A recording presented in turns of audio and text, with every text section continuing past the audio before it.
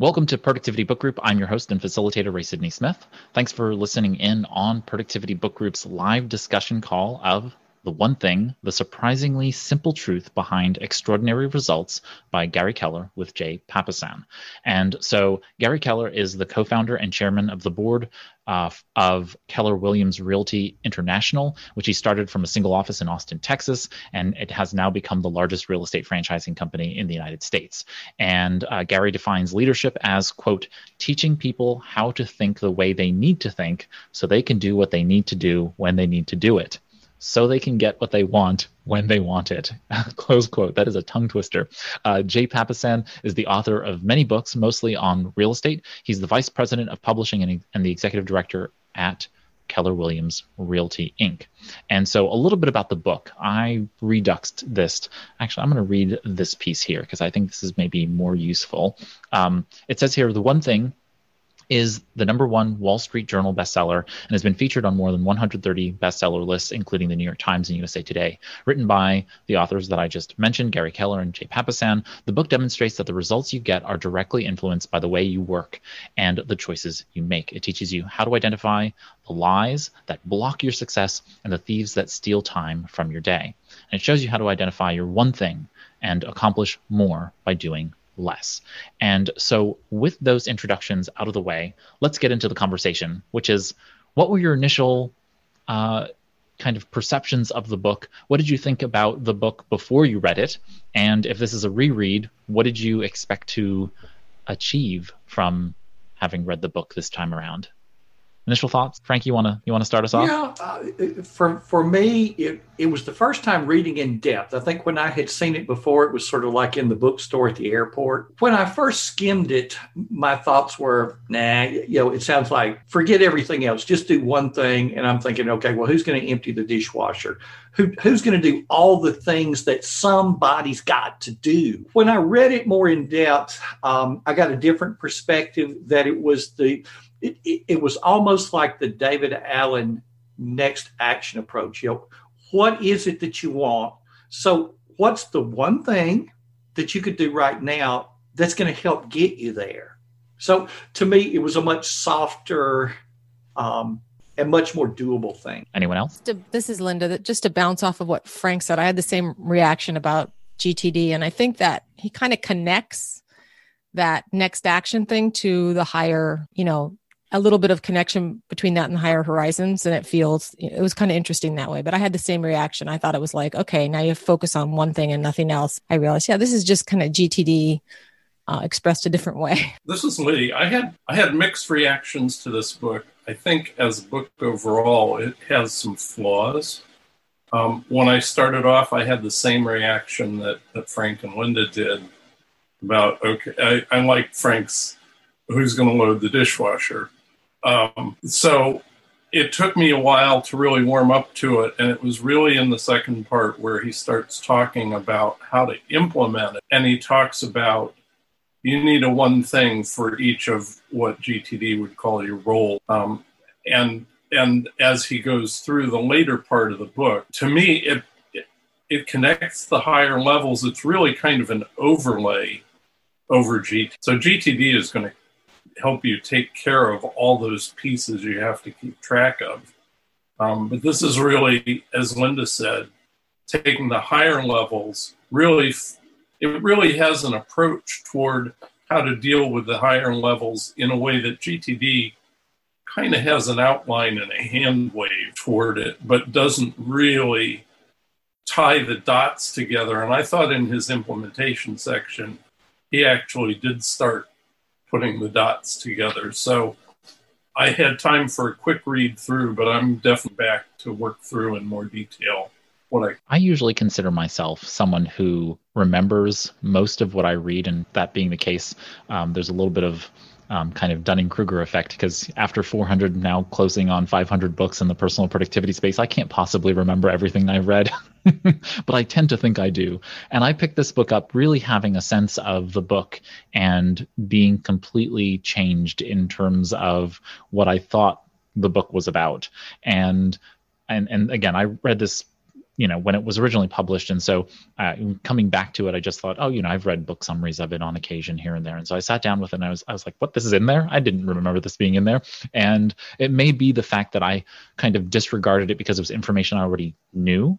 And so it was like, okay, well, I already know that. Oh yeah, I already know that also. But thinking about it in a more cohesive fashion really helped me position the book for what value it could bring to someone who really never knew any of the things in this book before, right? I think as a individual coming at the one thing and really understanding where the book is positioned at, this is the owner of a global real estate franchising company, and they teach this to their real estate agents, and that's where this book is really aimed toward. It happens to find this great appeal among a broader audience, but really focused in on that audience, I can really see how it can benefit them. Talking about time blocking, for example, didn't remember that being in there at all. To be quite honest, I was like, oh, that's totally in there. And he starts talking about those functions quite nicely. And being a big fan of Dr. Neil Fiore, the author of The Now Habit and The Now Habit at Work. Don't read The Now Habit at Work, just read The Now Habit. And just really, really great material in terms of understanding how to follow a method for putting things into your calendar. I thought those were really valuable pieces, but I also echo the same sentiments from you all so far, with that there were some pieces that seemed a little bit disjointed. It seemed like he and Papasan really understood a lot about different pieces of productivity materials and kind of tried to push them together. And I know what that feels like as someone who is in the process of working through his own sense of personal productivity frameworks and whatnot. It is very difficult to kind of like figure out how to make those pieces cohesive while still having a narrative that makes sense. For any other kind of thoughts around, kind of initial thoughts around the book when you opened it up? I had kind of this is Linda. I had the kind of a wave reaction to the book. I started reading it months ago and finished it this morning, which says a lot about me. But I was really excited about the book when I first started reading it. And then there was this kind of dip in the middle where there were some things I didn't quite agree with.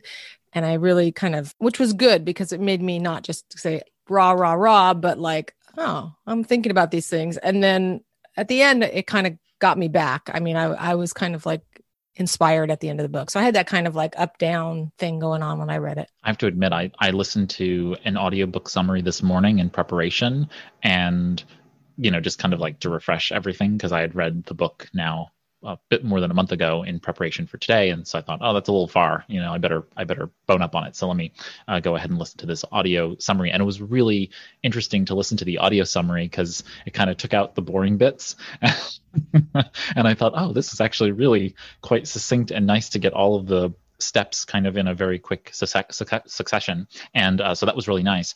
And but yeah, so I think there were some parts of the book that could have been tightened up, but everyone kind of reads things differently. I'm curious and I'm now lifting here from the discussion guide because I thought it was a really good one. In chapter 1, the authors basically say extraordinary results are directly determined by how narrow you can make your focus. And of course, this is one of the central premises of the book itself, right? Which is that you can get more accomplished, not get more done, but get more accomplished in life if you have fewer things to focus on. And that itself creates this compound effect, ultimately. Agree, disagree? Where do your thoughts lie around the realities of what Frank noted earlier, which is someone's got to unload the dishwasher. How's that going to happen? But at the same time, that we have this goal orientation that we can get more done if we first start out with fewer things. What are your thoughts there in terms of that premise? Well, I think the easy answer is yes, that makes sense. The hard answer is, how do you do? Okay, I got to cut down, and over the next couple of weeks, I want this and this and this. All right, well, that's great. But then, oh gosh, well, what about this and this and this and this and the phone calls to return and so forth and so on? Can I really push all of that out 2 weeks, et cetera? So, I think it's great to think about, only going to concentrate on a few things, but then it's like, well, when is the rest? And I guess I tend to operate from the standpoint of kind of, put the big rocks in, but then let's put those little rocks in somewhere. Let's have those low priority things around, because they're things that we decided we were going to do. And instead of just letting them pile up, let's find some way to work them in between the big things, which is kind of another challenge in itself. This is Linda. I had that reaction of like, okay, so it felt like the beginning of the book was saying, pick one thing and focus on one thing and do one thing. And by the end of the book, it was like, well, ask yourself this question about all the things you have to do. So to me, that was kind of a little bit of a contradiction. It was like, okay, then there's that part in the book where it says, take 4 hours out of your day and spend it on that, your one thing. So then I was like, okay, so this is it. So you're spending 4 hours of your day on this one thing. And then the rest of your day, you would hopefully, I would think, be like, these are the other areas of my life that are outside this one thing. What is the one thing that will move these areas forward? That's kind of how I read it in total, but it did have that kind of like at the beginning of the book, I got the feeling like, okay, I can only do one thing, which is really hard because there's a lot of stuff to do. I guess when I was at the airport, I must have been thumbing through the first part of the book more than anything else. And spending 4 hours, spending half of your workday on the one thing, I think is a little excessive. Now, going way back to like Charles Hobbs with Time Power, where he talked about having that quiet hour. I think it was Charles Hobbs, but I know a number of authors that talked about having a chunk of time. And if you could get an hour, no phone calls, no drop-in visitors, where you could literally work on that important thing, you can get tons done. People talk about, I go into work on Saturday morning and I get more done in an hour than I get done with everybody interrupted. So I think that dedicated time when you're uninterrupted is important. I just don't know if anybody 4 hours. Yeah, it seems I think I agree with you. That's a bit excessive. I think that there are some missing elements from the one thing that I think he just wanted to give people some latitude with regard to structuring their world while still saying something maybe dramatic to get your attention, right? Like if you say half of an 8-hour day needs to be dedicated to the one thing, that's gonna wake you up and start thinking about, well, if he wants me to spend half of my 8-hour day working on this one thing, and I know I'm not going to get there, it's kind of like, if dentists tell you to brush your teeth 3 times a day, most people are going to brush once, and that's probably good enough. Like it's kind of pushing you. It's kind of how I read it. At the same time, I think that there are things that we have to recognize about any focused goal, which is that if we are attempting to get toward a goal, we're going to spend more time perhaps upfront in structure and organization, and there's going to be greater momentum at the beginning stages of any major, kind of major impact project we're going to move forward in our world. And as you make your way forward toward that goal, you get compound skills. Like there's the benefit of compound skills, so you start doing things better because you're more, hopefully, aware of what's necessary. You get better at the skills necessary to make that thing happen. And so not as much time is needed to move things forward faster as you make your way toward the end of some goals. Not all, but some. And so I don't know if I necessarily agree with this notion that you have to put in all of this time throughout the entire one thing process. I think up front, you probably have to put in more time. There's planning and skills and resources that need to be put into place. And on the as you get your way, like if your one thing is to become a violinist, there's practice time, but there isn't all of the upstart cost of like figuring out how to do whatever violinists do to prepare to play. There's all of this other work that probably, you're a musician, Frank, what it's like as an early musician, that there's a lot more work and energy dedicated toward the getting to the practice than just sitting down and practicing. And once you are skilled at that, then the practice time is actually much more concentrated. It's much more useful and fruitful in that shorter period of time, so you don't need as much time, is kind of how I'm perceiving it. Maybe I'm wrong, but that's kind of how I see it. I'm going to jump, this is Lee, I'm going to jump in with a counterpoint to this. I think 4 hours is somewhere between reasonable and in some cases not enough.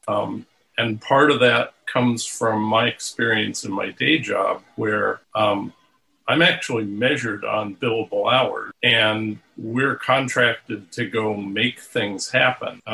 and they aren't necessarily all my aspirational personal things, but from having worked in that space, big projects simply take a bunch of time devoted to them to make the stuff happen. Building stuff depends a lot on what it is you're trying to build and what it is you're trying to accomplish. But that actually resonated with me in the same space that Linda and Frank mentioned of what do you do about those other roles? Because I'm on a working board of a food co-op. So I have a whole pile of stuff that's like a second day job that I have to manage there. And that also takes chunks of time. And that's part of why this book resonated so much, is I'm having to kind of refactor my practice.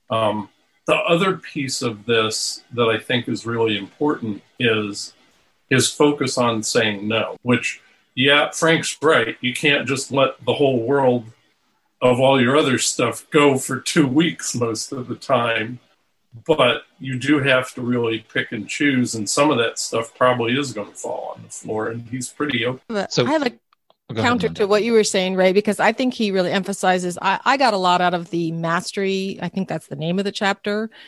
And I think his point is that we kind of do what you're describing. We spend a lot of time when we're first starting something or doing something or learning something. And then as we get to a certain level, we feel like we don't need to spend as much time. And I think his point was, if you want to be excellent and achieve amazing results, you need to push past that ceiling of I'm good enough, or this is great, I'm doing fine, and I don't need to.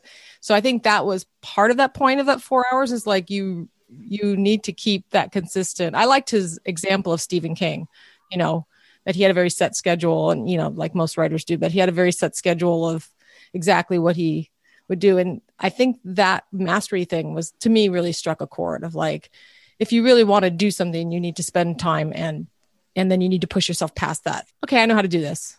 Limit. Yeah. And so there are like multiple kind of avenues here in terms of like what the one thing is and what it really means. I talk about skills mastery quite often, and skills mastery really requires you determining a metric or a standard for what is excellence. And so when we understand what that skill is and what excellence is, then that really makes everything much more approachable.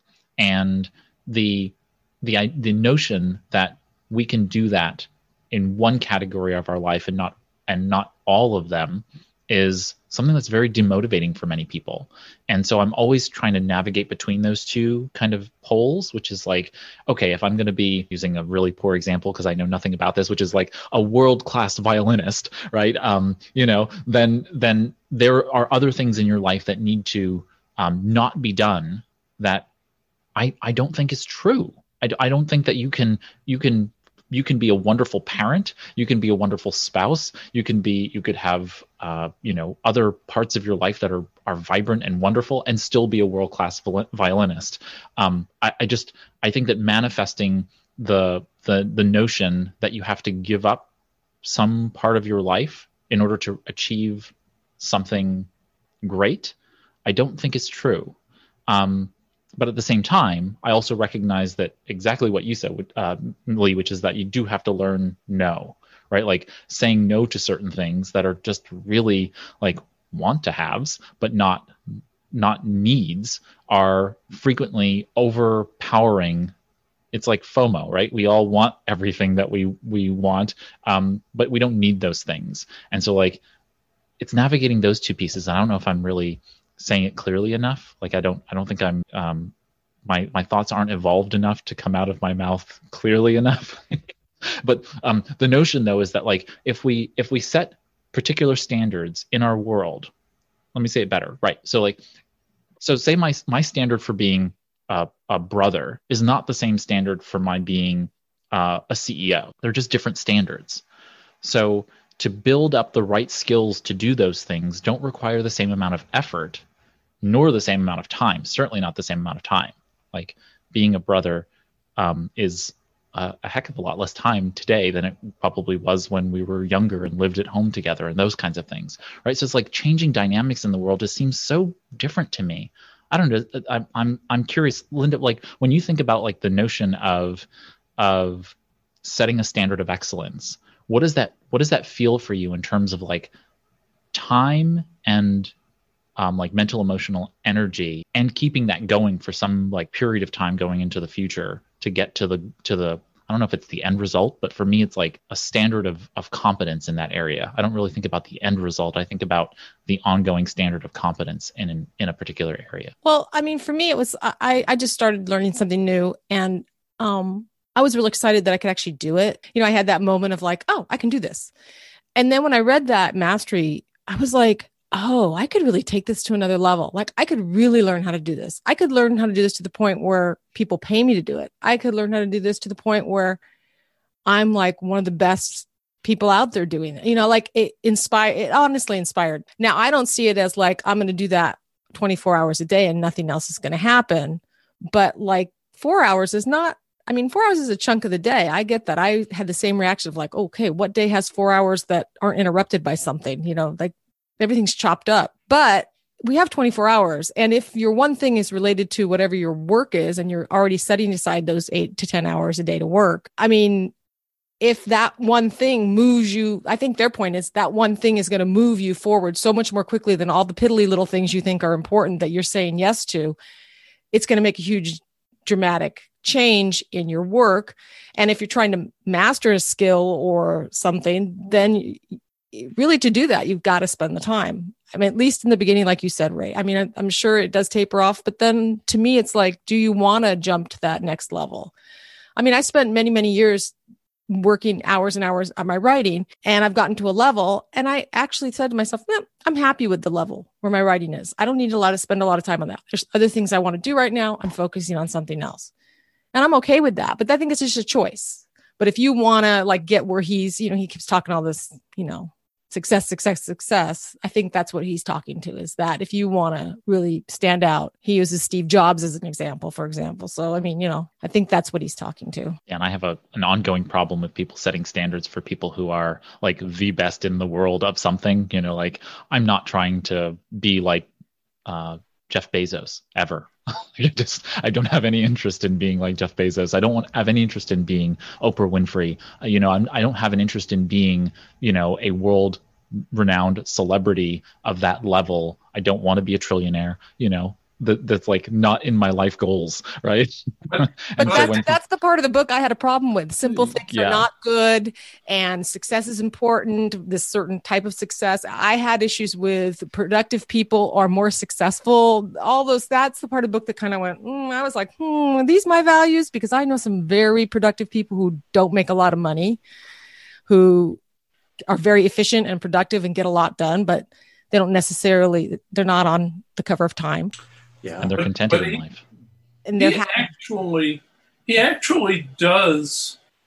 It's kind of buried as an aside, but in a couple of places, he does kind of admit that money isn't necessarily the definer for success. In fact, a couple times he's kind of open about society has tended to define it that way, but you have to pick what your one thing is. And I think Linda's approach is the right one of we all have lots of things we can do, and you do end up picking and choosing. It's like if you get something that you need or want to do to a level that is satisfactory for what you want, and that's not what you're pursuing, that you're off pursuing something else, then there's nothing wrong with saying, okay, I'm good enough at that for what I want or need it to be, and I'm moving on to this other thing.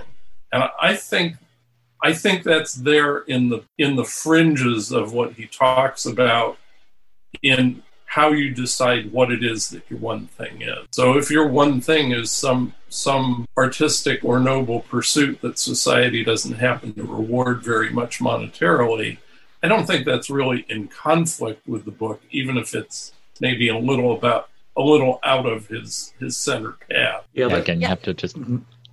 That point struck me also, having a background in education. You know, as you're more successful, if you're a good first grade teacher, you're now an outstanding first grade teacher, and then you're the best first grade teacher in the whole state, you're still making the same amount of money. It's still the salary schedule.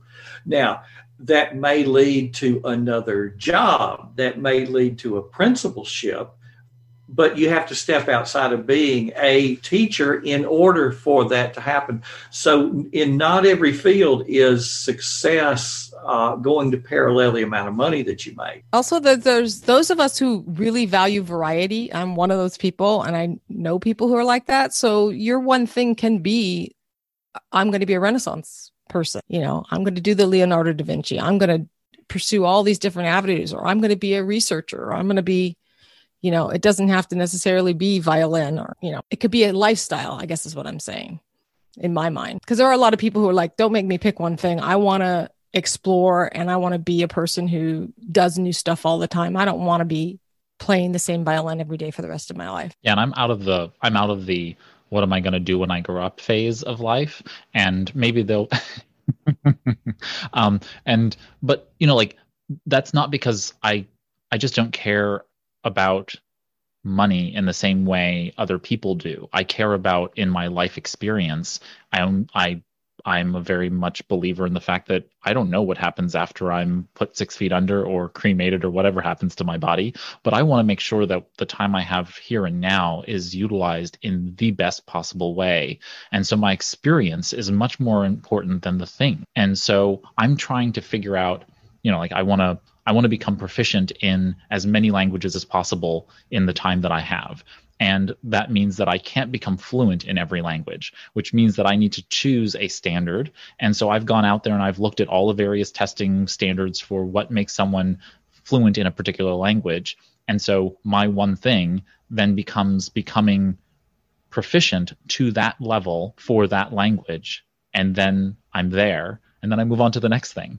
And I hope that I retain some level of my proficiency the next time I hear someone speaking Swedish in the grocery store, and I'm like, oh, I can use that skill. So it's I don't know why. Maybe it's a little bit more soft for me, the notion of these one things, because they're not these hard deliverables for anything. It's not like I'm achieving some pinnacle of what Keller notes as success. I'm achieving what I consider kind of low-level success, but is exactly what I want. Like, I want to reach that level, and then that's it. And I'm very, very comfortable with knowing that that's where I'm going to hit. And then I'll go on to the next thing. And I'm very comfortable with that notion. I don't know why, but I am. He mentions that towards the end of the book too, which I read this morning, so I remember it really well. About that your one thing isn't necessarily going to be the same thing. It may change, and it's not. And I think everybody's different. Everybody has a different, like you said, you have an idea of what you want to get, and you're going to get there. And then other people, want to be on the cover of Time, and other people want to just be happy and, be in their garden. Yeah. And it's what's the one thing that you can do now that's going to help you get whatever. And if it changes, then that one next thing also changes. Ray, I admire you for trying to learn so many languages. I'm trying to master English, right? And after 61 years, I think I just about got it. The fun part is that in learning any language, you're actually learning culture.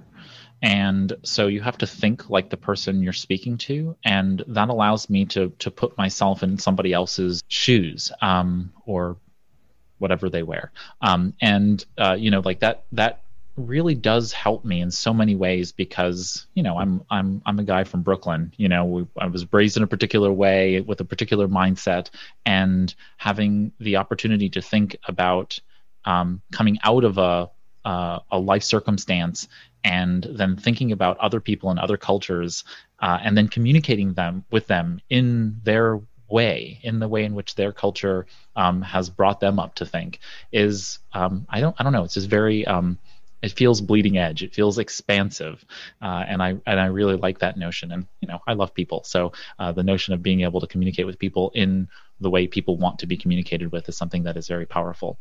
But moving right along in our conversation, I wanted us to talk a little bit about the concept in the book about prioritization. And he talks about prioritization. We've been kind of touching around it, but he thinks about priorities in a very specific way. And I was curious about what your reflections on that function in the book about prioritizing kind of surfaced for you. What kinds of priorities are worth basically being out of balance, as he calls it, right? Like being in balance. And then, of course, he talks about this balanced life in chapter 7, but then he goes on to talking about what are the things that you prioritize that will take you out of balance, and for how long you stay out of balance in that space. So what are your thoughts on kind of, a balanced life, as he talks about? And then, of course, what are the things worth being out of balance for in that the one thing perspective? Well, to me, the thing about the counterbalance really stood out, that, that there are going to be points in your life where you are very much out of balance. If I worked in retail, for example, right around Christmas time, my life would be very much out of balance. I'd be at the store all the time. Mid-January, that would change considerably. If I was a priest, leading up to Easter, Holy Week, it would be all work. And then, as soon as Easter's over and nobody's coming to church the next week, so that there's sort of stages in your life, and it's not going to be a perfect balance all the time. It's always going to be a little out of balance one way or the other, but just not to let that out of balance continue forever. So this part really resonated with me, because I feel like we've always wanted, we always talk about life-work balance or personal work balance.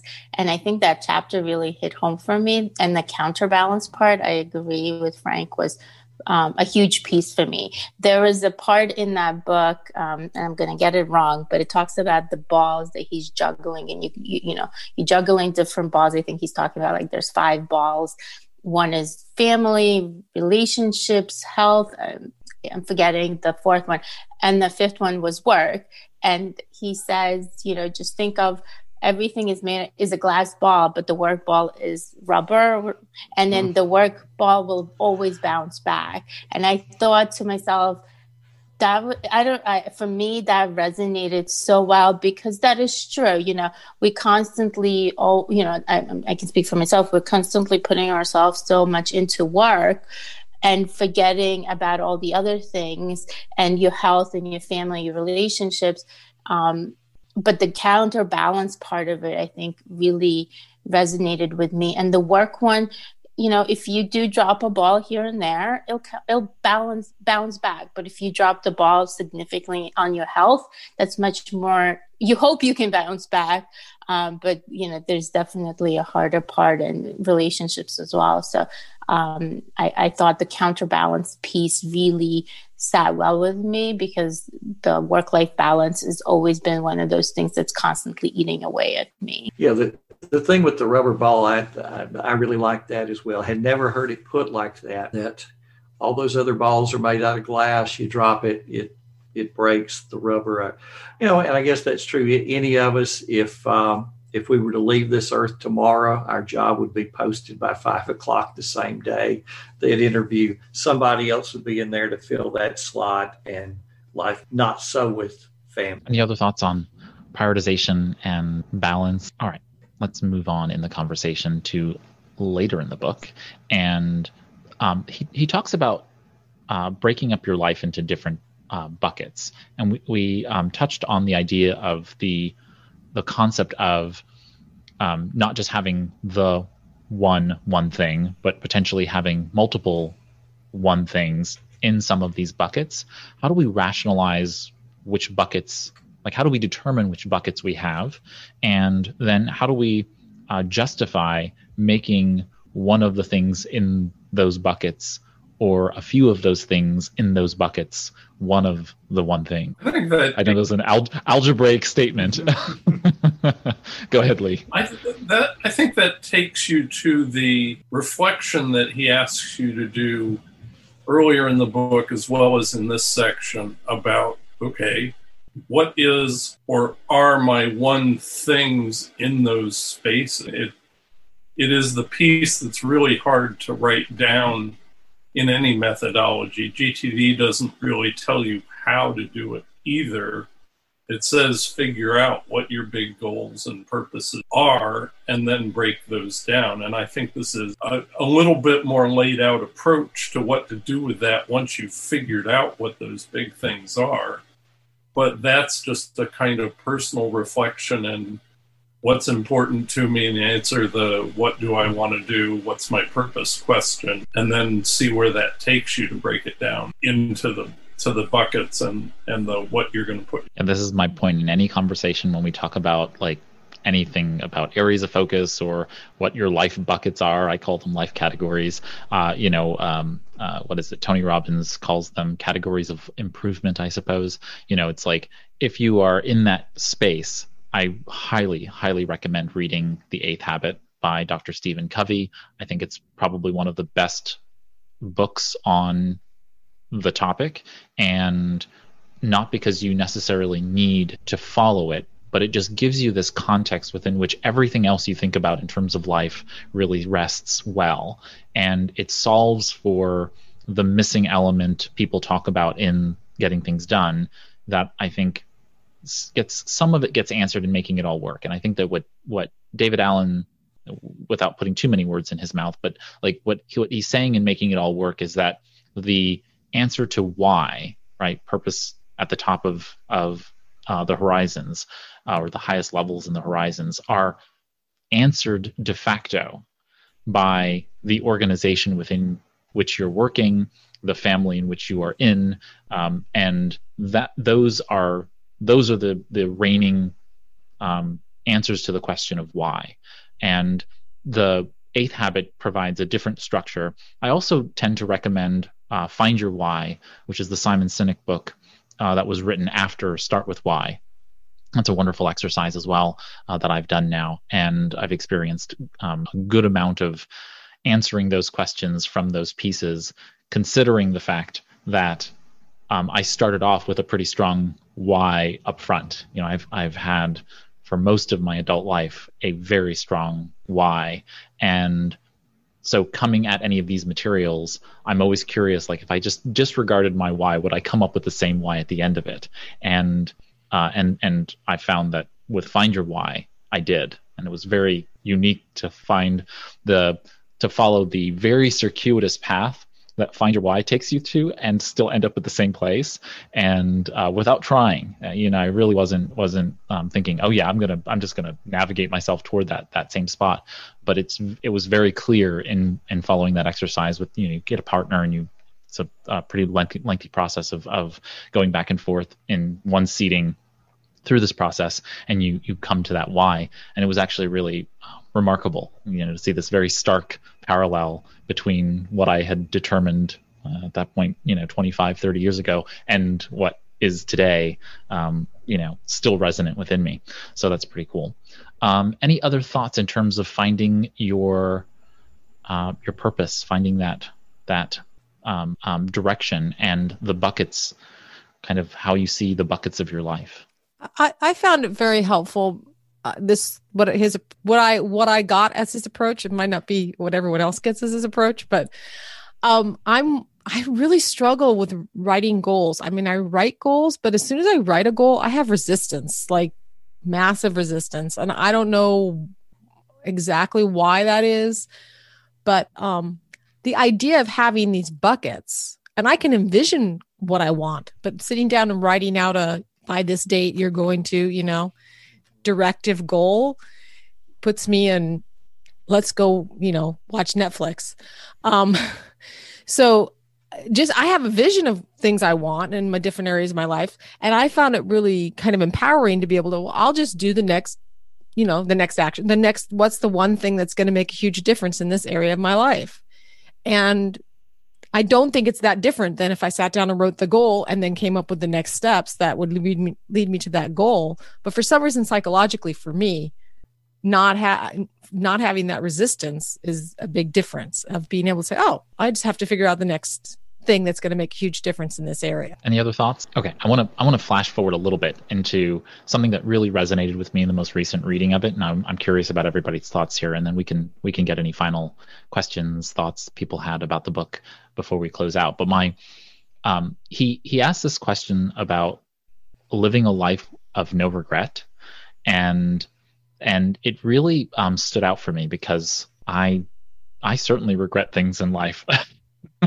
Like I have things in life that I definitely regret. At the same time, I'm not going to let those hold me back from living my life. You just kind of have to put those things aside and move on. And so I'm just really curious about your thoughts on the subject of really what he means by living a life of no regret. He doesn't mean that you can't regret anything ever, that kind of thing. But what does that mean for you? Like, I'm really curious about what that means to you in terms of setting goals where you don't regret going in that direction, and you're spending precious hours, days of your life in pursuit of those things once you determine that path forward. And what does it mean not to regret those forks in the road in life? So for me, that was a mix of other things that resonated very heavily with me. So one of the things that you hear is like, you could die tomorrow, so live life to its fullest. So there's a piece of that. I have a quote on my wall by Massimo Vignelli that was a New York Times Magazine cover. One life is too short for doing everything, which is the whole no thing. So the no regrets thing for me is just sort of the other side of the coin of figuring out what's important to you and spending your time doing that and getting towards the things that you've decided are really important to you. And as Linda noted, they'll change. But as long as you're doing the quote right things, then you should reduce the amount of regret you have about how you spent your time. It's kind of like okay, will you ever be remembered for how many emails you answer kind of thing. That's probably not important. So spend your time on the things that you really, really want to have happen and that will bring you happiness or fulfillment or whatever. And to me, what it meant was if you're regretting things and you're spending time on the past, your focus is there and you can't change the past. That if you're looking at that next right thing, that next one thing, you're focused on the future. And if your focus is there, you can't be spending all the time on regret and spending that time in the past. And of course, we all make decisions that if we had that decision to make again, that we would make a decision, everything from a job to what you ordered for lunch. But, once it's done, it's done. And, it can influence future decisions. If a past decision was not good, then when the opportunity presents itself again, you can make a better decision. I have the same. So for me, regretting things that I've done in the past is in the same bucket as thinking about what people are going to think about me when I'm dead. To me, they're both kind of futile. It's like I can't change the past and I have no control over what people think about me when I'm dead.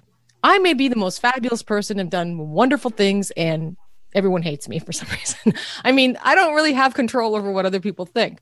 So those two ends don't really make a difference. It's like, to me, it's what am I doing right now? Because the moment you're in is really the only moment you have.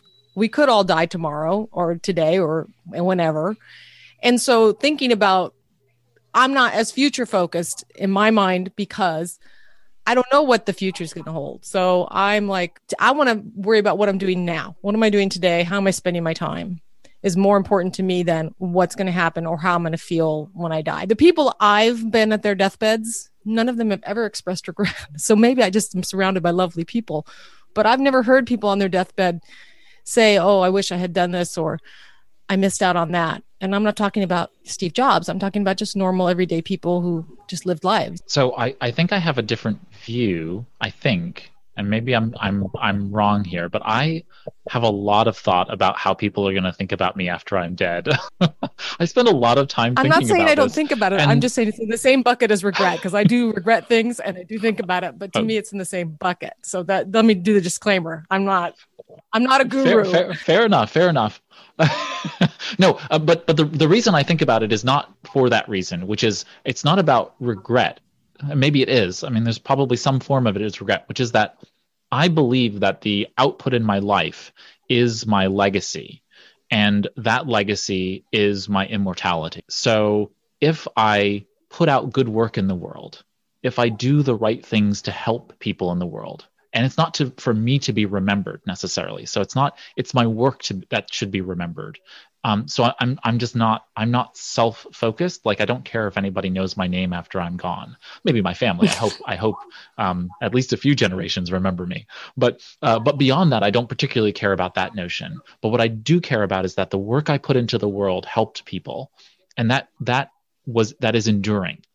And so that's the part that I think is most regret generating for me, is that I'm going to do work, and I'm going to do so much of it, and then it will have been for naught, or I didn't take advantage of work that I could have done, that could have turned into that output that could have been so useful to people. And I look through everything through that lens, which kind of absurdly makes me not regret much, because if I have a productive day and I know that I've done everything I possibly could in a day to make that output happen, to work on those focused goals, what Keller's calling the one thing. If I'm working on those things, then I feel like at the end of the day, I can feel like this sense of relief that I did as much as I could toward doing that output, which will make me feel like that immortality is there, that future output is going to help people in the future, not just today, but tomorrow and next week and next year and years to come.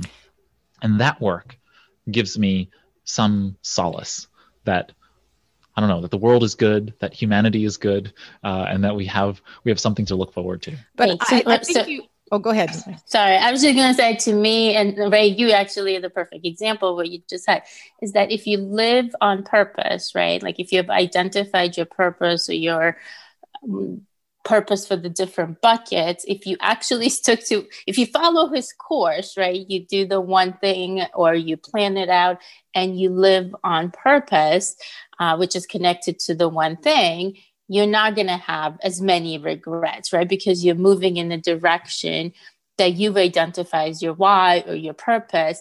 To me, my regrets come from, I know what my purpose is, or I know kind of the one thing, for example, in my work, but I spend my entire day answering emails or so, I didn't take the course towards my purpose. And that's where the regret comes in. But I do agree.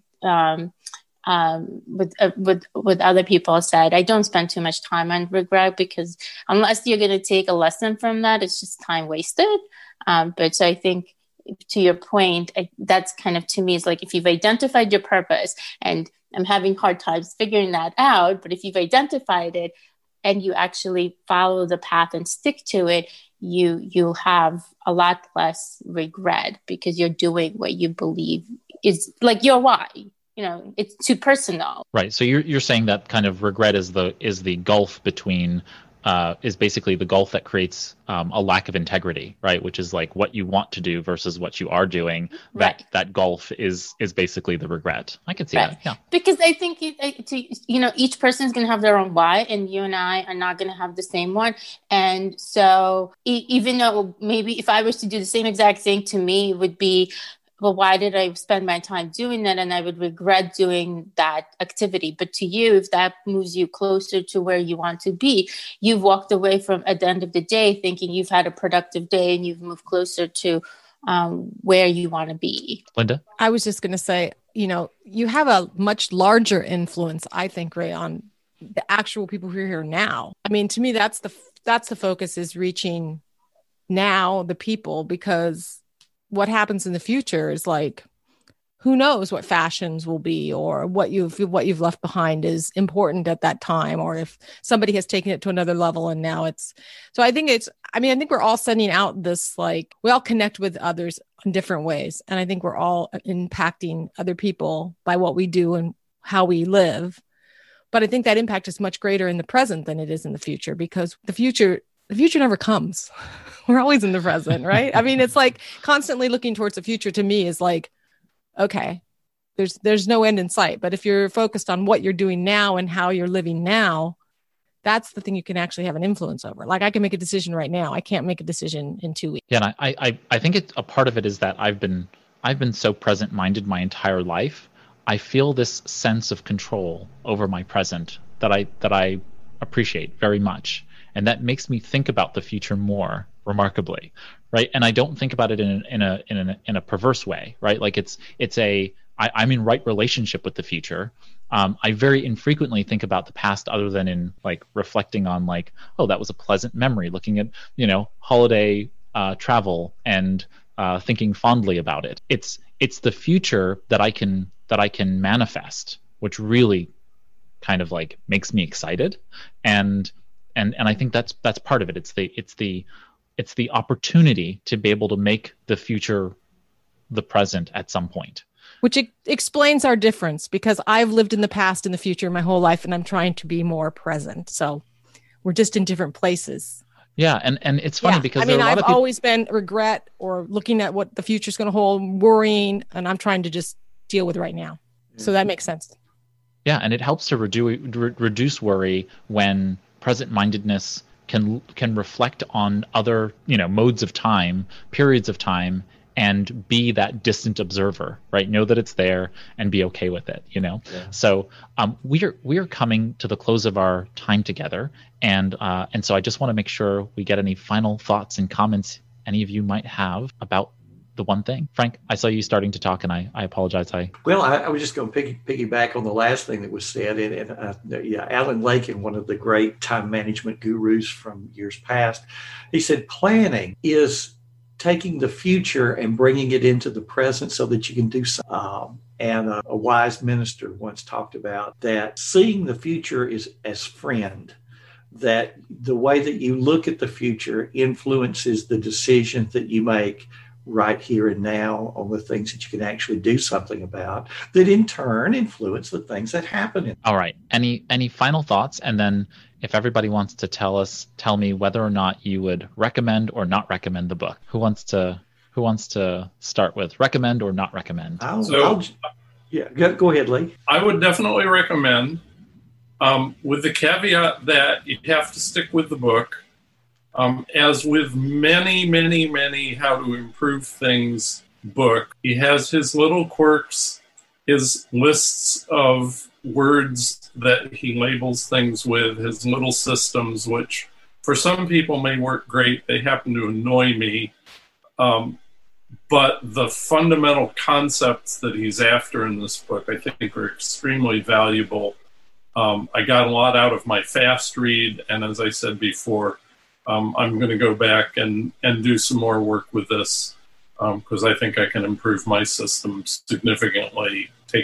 I would agree with what Lee said. So many books, they really tell you everything in the first chapter, and then they spend the rest of the book just giving examples of what they told you in the first chapter. This one's entirely different. The further you get in the book, the more you really understand what he's talking about, and the more relatable, at least for me, it became to my own life. I will recommend the book, in short. Me too. I agree with everything that everybody said. I think you have to stick through the book and get to the end. I think the end was a breath of fresh air and a little bit of relief that you don't have to pick just the one thing, which probably gave me anxiety through half the book. But and I like how if you look at it, he does break it up. He has the 1 part, 2 part, 3 part. I guess the third part, right? I think it's the third part, the implementation part of it.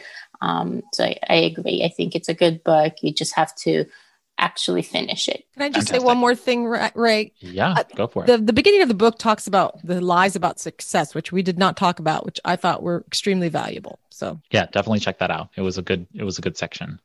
Okay, we have reached the end of our discussion about The One Thing, the surprisingly simple truth behind extraordinary results by Gary Keller with Jay Papasan. So a couple of comments and announcements. For those of you who are listening to the recording of this, we host these live discussions of personal productivity books. So just like the one you just listened to, you're invited to come join us. If you head over to productivitybookgroup.org and visit the upcoming books page, you'll find the details to that. It has all the dates for the year and a handy Google Calendar and all kinds of other fun things. I've also launched a digital community that you can join. And if you go to productivitybookgroup.org/community, you can join the community and find out all the details there as well, and discuss any other productivity books you might be wanting to discuss with us. So feel free to bring up another book that you're reading, and feel free to go ahead and discuss that book. Our next book is going to be Essentialism by Greg McKeown. And so kind of staying in the theme, right? But Essentialism by Greg McKeown is going to be our next book. It's going to be a little bit earlier than we normally would discuss it, just because the fourth Wednesday of December, I think, is like Christmas Eve's Eve. And then the week after that is New Year's Eve. Or New Year's Eve's Eve, and I just don't want to be too close to those dates. So we're going to do that on December 16th, 2020 will be our next discussion, and that will be of Essentialism by Greg McKeown again, and so that you all know the next book. Of course, you can always subscribe to Productivity Book Group, to the podcast. It's available on Apple Podcasts, Google Podcasts, Stitcher, and otherwise. And feel free to leave a rating or review if you want to let us know how we're doing. That, of course, helps us expand our readership and brings new readers and callers to the fold. So thank you for spreading the word to help other productivity book lovers find us. And with that, thanks everyone for joining us here for Productivity Book Group. I'm Ray Sidney Smith. Here's to your productive life.